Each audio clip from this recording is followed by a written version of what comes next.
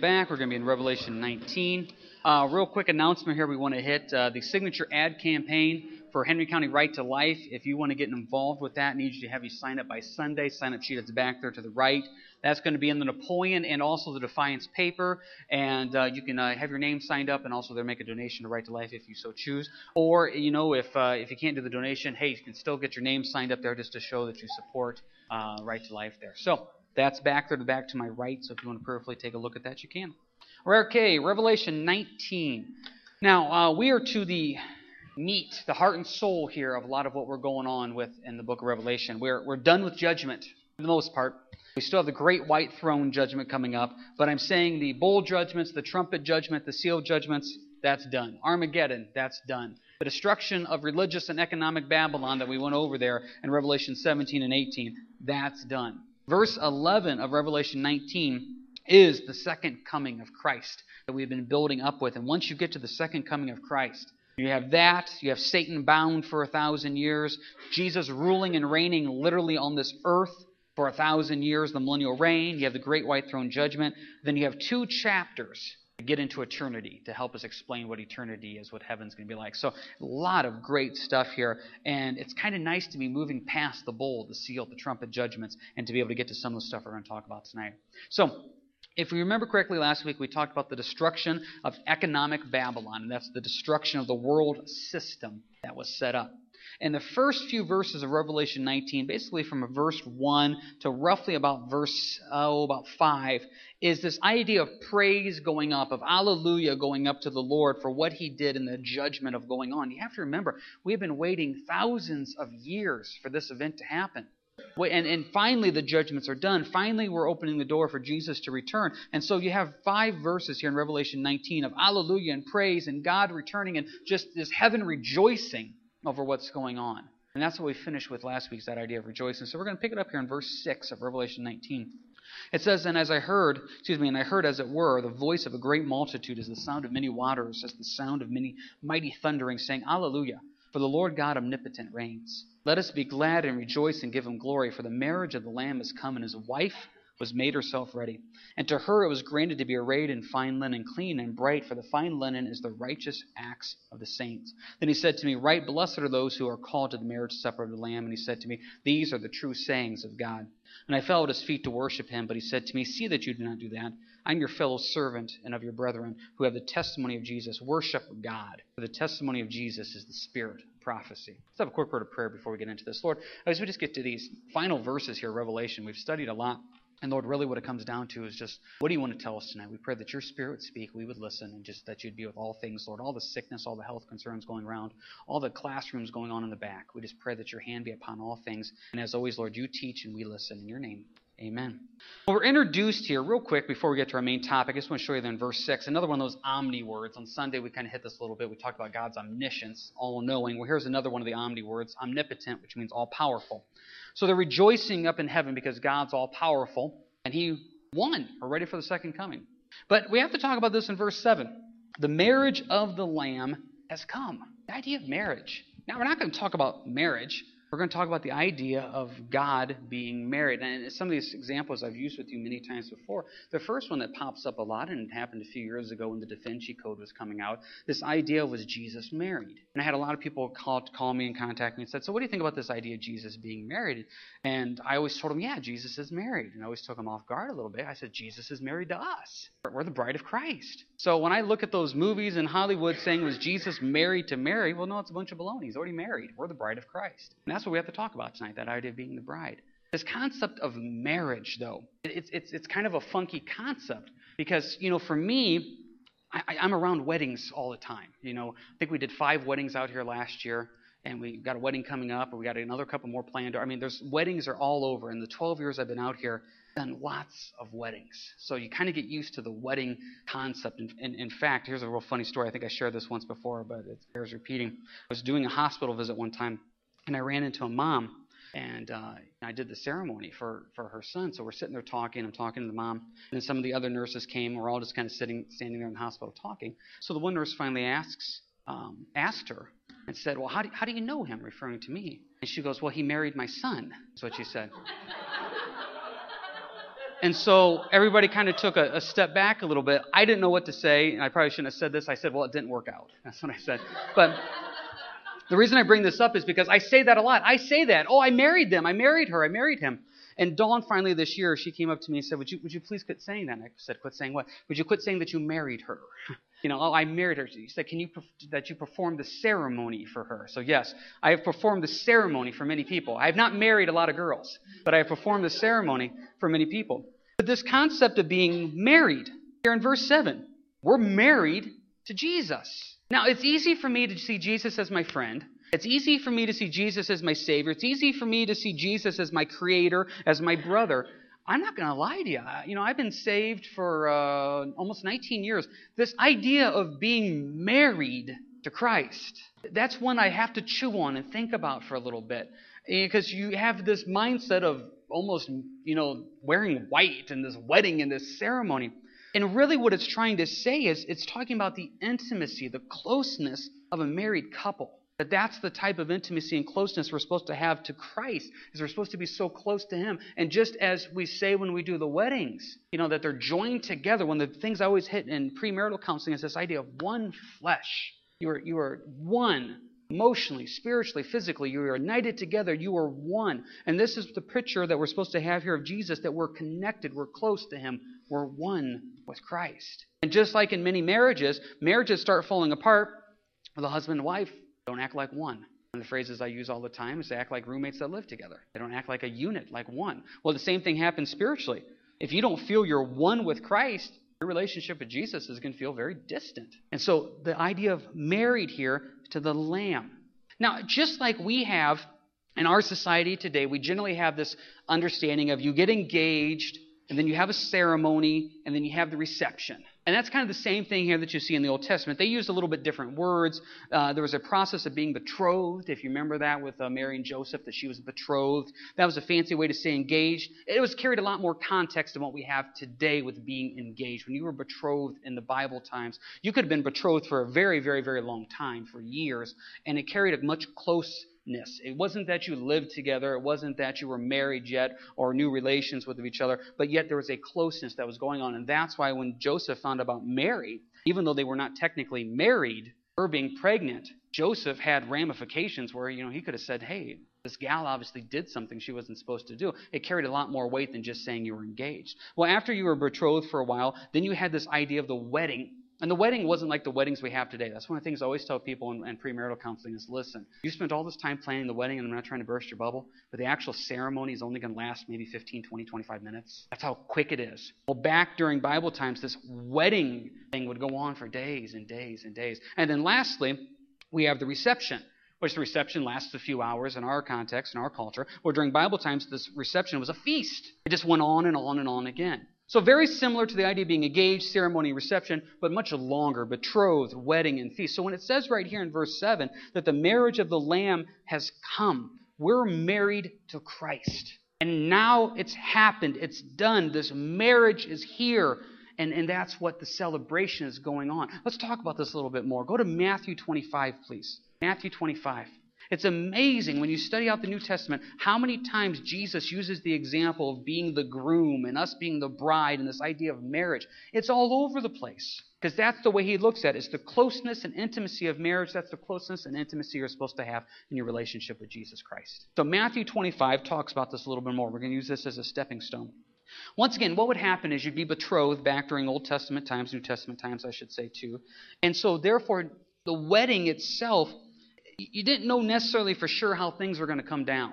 The groom could kind of show up when he wanted to show up. It wasn't like we have today where you pick Saturday at 3:30 and you send this invitation out months in advance and everybody RSVPs. It wasn't like that in any way whatsoever. This idea of the groom coming to get his bride was a very special event. And this is what you see here in Matthew 25, verse 1. It says, "Then the kingdom of heaven should be likened to 10 virgins who took their lamps and went out to meet the bridegroom. They're waiting for the groom to come to take the bride. Now 5 of them were wise and 5 were foolish. Those who were foolish took their lamps and took no oil with them, but the wise took oil in their vessel with the lamps. But while the bridegroom was delayed, they all slumbered and slept."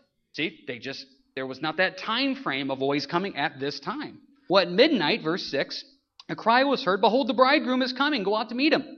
Well, then all those virgins arose and trimmed their lamps. And the foolish said to the wise, Give us some of your oil, for our lamps are going out. But the wise answered, saying, No, lest there should not be enough for us and you, but rather go to those who sell and buy for yourselves.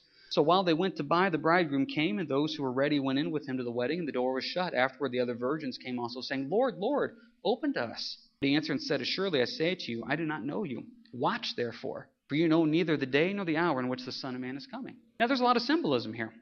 Oil represents the Holy Spirit when you look at this in the Bible. So you have 5 with the oil, 5 without. So that means you had 5 with the Holy Spirit, 5 without. They all were, though, what? The 10 virgins. They all were part of the group. Well, it's just like church. Typical Sunday morning, we have a few hundred people. Some are saved, some aren't. Some have oil in their lamp, some don't have oil in their lamp. They're all still together. See, if you would just look at these 10 virgins waiting for the wedding to start, you couldn't tell who had oil in the lamp, and you couldn't tell who didn't have oil in the lamp. Same thing, look across the church. You can't tell who has oil in their lamp, and you can't tell who not has oil in their lamp. Sometimes you don't know. Well, these 10, 5 of them thought they were okay. They weren't. They didn't have oil. They didn't have the Holy Spirit. They didn't have the relationship with Christ. So when it comes time for the groom to come, a picture of Christ returning, they're not ready. So what do they say? Give us some of your oil. Our lamps are going out, verse 8. Here's the thing, verse 9. I can't give my oil to anybody. And I still see this today. I still people that try to save their kid. That they're going to save their child. They're going to save their grandkids. They're going to save their brother, their sister, their coworker. They are going to do it. Oh my goodness, you can't do that. If you could give your oil out, then you could save somebody. You can't do it. They have to know Jesus Christ personally. As this has been said many times in many ways, God has no grandkids. I can't get anybody into the kingdom of heaven. I can't give anybody my oil. I can't do that. I need to be prepared and ready when Jesus returns. And then it's also my job as a pastor to tell you, do you have oil in your lamp? So they're waiting for this. This is a picture once again of the wedding and the groom and everybody coming. Because look at verse 12. Assuredly I say to you, I do not know you. Watch therefore, for you know neither the day nor the hour in which the Son of Man is coming. Be ready. Be spiritually ready because you don't know when the wedding's going to be. And as the bride of Christ, you want to be ready for this wedding. You want to be prepared. And that's what it says back here in the book of Revelation. Did you catch that in Revelation 19? It says right there in verse 7, and his wife has made herself ready. Ready for Jesus to return at any moment's notice. That when the groom wants to come, we're ready for that. Well, how do you make yourself ready? Because if you can make yourself ready, it almost makes it sound like you can spiritually get yourself where you're supposed to be. No, I can't make myself spiritually ready, but I can work at it. Philippians chapter 2 says this, Therefore, my beloved, as you have always obeyed, not as in my presence only, but now much more in my absence. Here's the phrase, work out your own salvation with fear and trembling.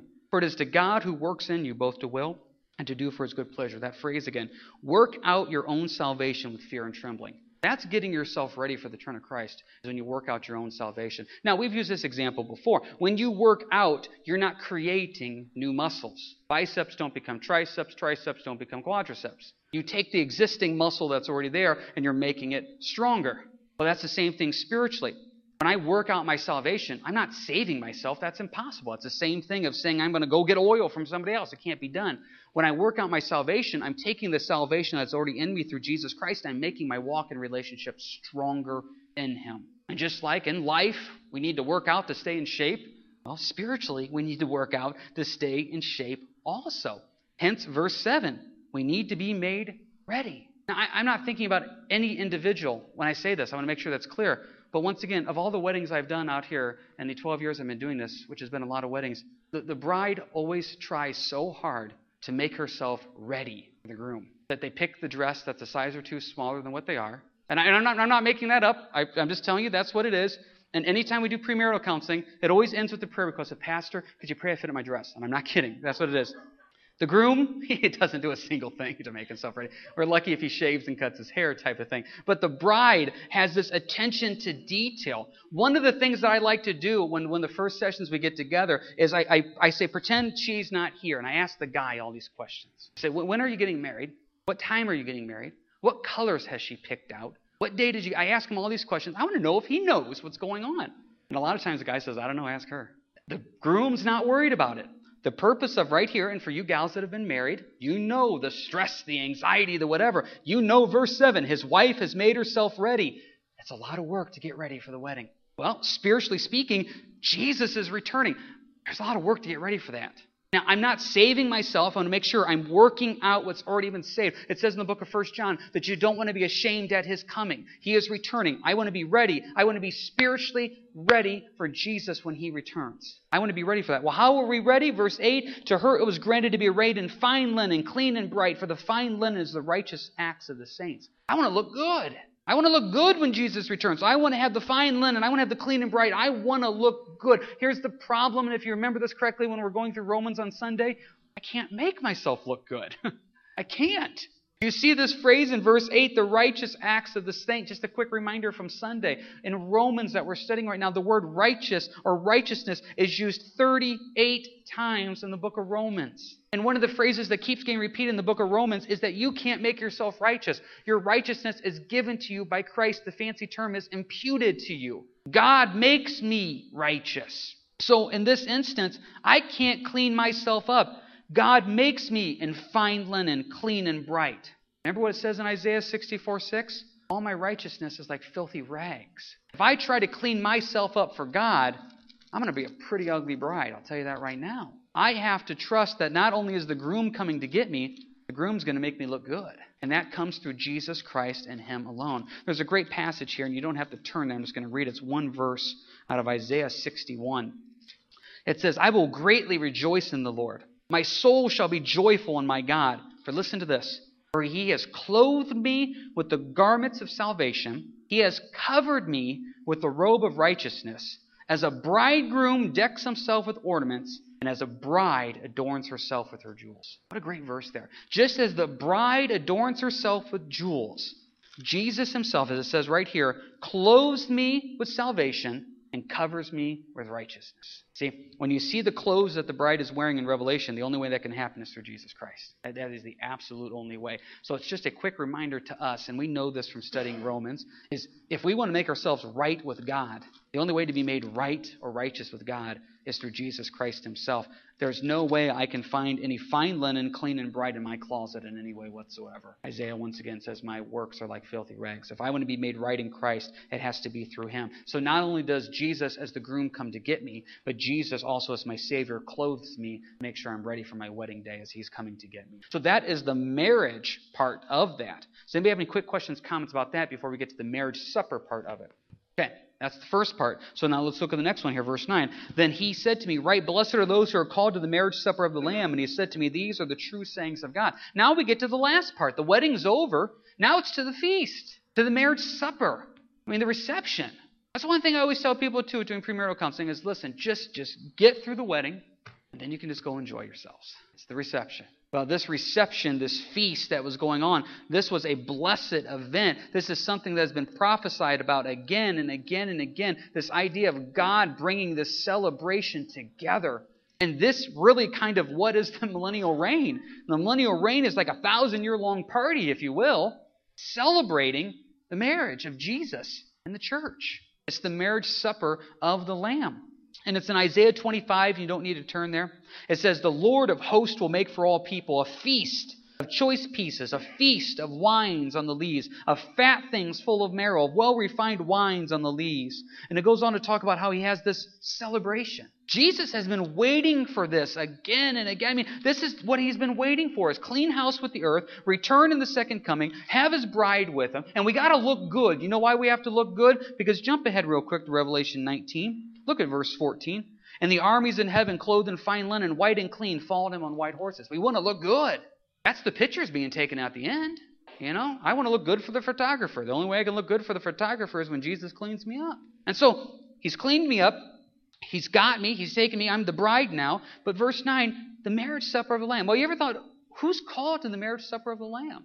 Well, think about those who are called to the marriage supper of the Lamb. The Old Testament saints, they are called to the marriage supper of the Lamb. Tribulation saints, they're called to the marriage supper of the Lamb. But we, as the church, we get to be the bride of Christ. That's our role in this. See, when the rapture happens, the bride of Christ is taken out. We're the bride. So those in the Old Testament, yeah, they get to come to the party, but they come as invited guests. Those tribulation saints that die here in the tribulation period, they get to come to the party too. God leaves nobody out, but they come as invited guests. We have a special place. We have a special role as the church, as the bride of Christ. And that's a place of honor. Now, once again, for me as a guy, I have a hard time Even saying that. Part of me says, oh, Lord, I don't need to be the bride. I can just take an invitation and I can just show up. I don't want to just show up. That means if I showed up, that means I either died in the Old Testament, which as far as I know I didn't. And if I'm not the bride, that means I missed it.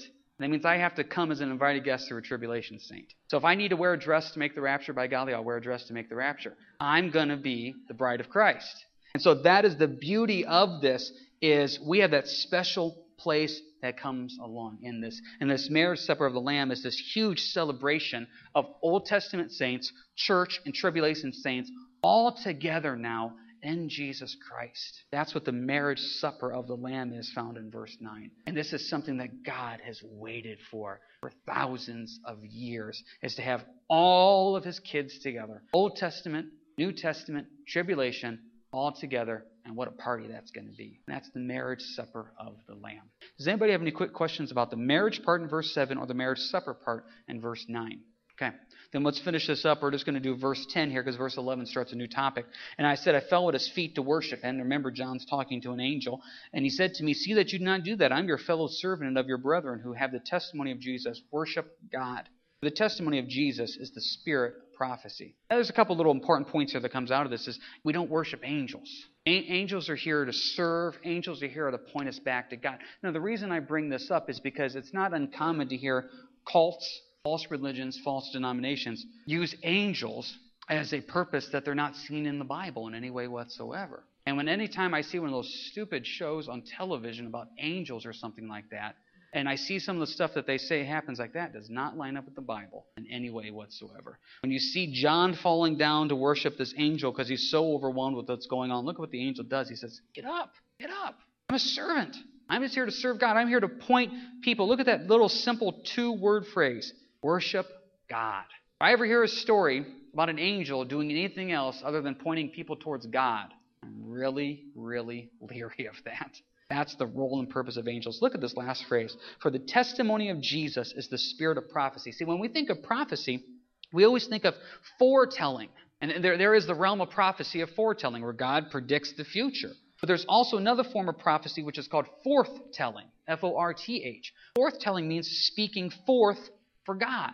An Old Testament prophet, sometimes they predicted the future, and sometimes they just spoke God.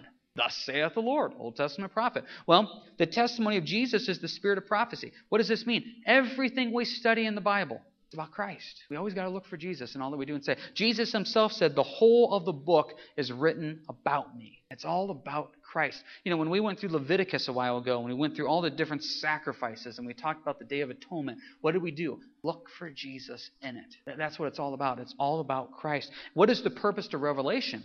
The purpose of Revelation is not seal, trumpet, bowl judgments, and Armageddon. That's the problem. People look at Revelation, they think that's the whole purpose. The word revelation, if you remember correctly, means unveiling. This is the unveiling of who Jesus is. So the purpose of Revelation is to find out who Jesus really is. And as we've said before, you almost learn more about Jesus through Revelation than what you do studying any of the Gospels. Because in Revelation, it's unveiled who he truly is. Yes, he's our Savior, but he's also the returning King. Yes, he's going to rule the world in the millennium. We see all these different roles of Christ. So this last phrase, for the testimony of Jesus, is the spirit of prophecy. Everything we do is proclaiming who Jesus Christ is. That's everything we do. And you guys know this because we finished every single Revelation study this way. The only thing that matters as we study through this book is, have we walked out of here with a deeper, stronger walk in relationship with Christ? As it says back here in verse 7, have we made ourselves ready? Are you a better looking bride now than what you were when you came in here? Are we growing in our walk in relationship with Christ? As it says in Philippians there, are we working out our salvation, getting stronger daily in Christ? Number 2, do we see the purpose of verse 10? Is our whole life just let's worship God and let's tell people about Jesus? My goodness, there's so much stuff in life that we get ourselves pulled down with, and I bet you some of you came in here tonight either worked up about something, bothered about something, or you're fretting about something right now. And the whole scheme of eternity, does it really matter? Now, sometimes it does. Sometimes we're dealing with the soul and salvation of a person. But a lot of times in life, it really just doesn't matter. I had a situation just pop up recently. I was going from point A to point B, and just got off the wrong way, wasn't going the way I wanted it to go, and you have that brief moment of frustration. You really just stop once it's all said and done. You're thinking, why in the world did I get worked up about that? It doesn't matter. How many times in life do we have a situation that we get worked up about, and it really doesn't matter? The only thing that matters is, are we worshiping God? And are we telling people about Christ? That is all that matters. So next week, we're going to get into the second part here, Revelation 19, and the actual second coming of Jesus that's going to happen in Revelation 19, verse 11. And so that's going to be an exciting part here as we continue on with this. Does anybody have any final questions, comments here about anything we went over tonight? Alrighty, let's have a word of prayer. We'll let you guys go. Heavenly Father, as we just come to you now, Lord, we want to be the bride. We want to be the bride that is ready. We want to be the bride that is the salvation is worked out. We want to be strong in you. Lord, if there's some spiritual muscles in our lives right now that are weak, Lord, strengthen them in you. Lord, if there's an area in our life that's pretty spiritually flabby, work it out in you, Lord. We want to be strong in you in all that we say and all that we do. And we say thank you. Thank you for your love. Thank you for your grace. Thank you for your mercy. We lift this up in your name, in the precious name of Jesus. Amen. All right, you guys have a good week and God bless.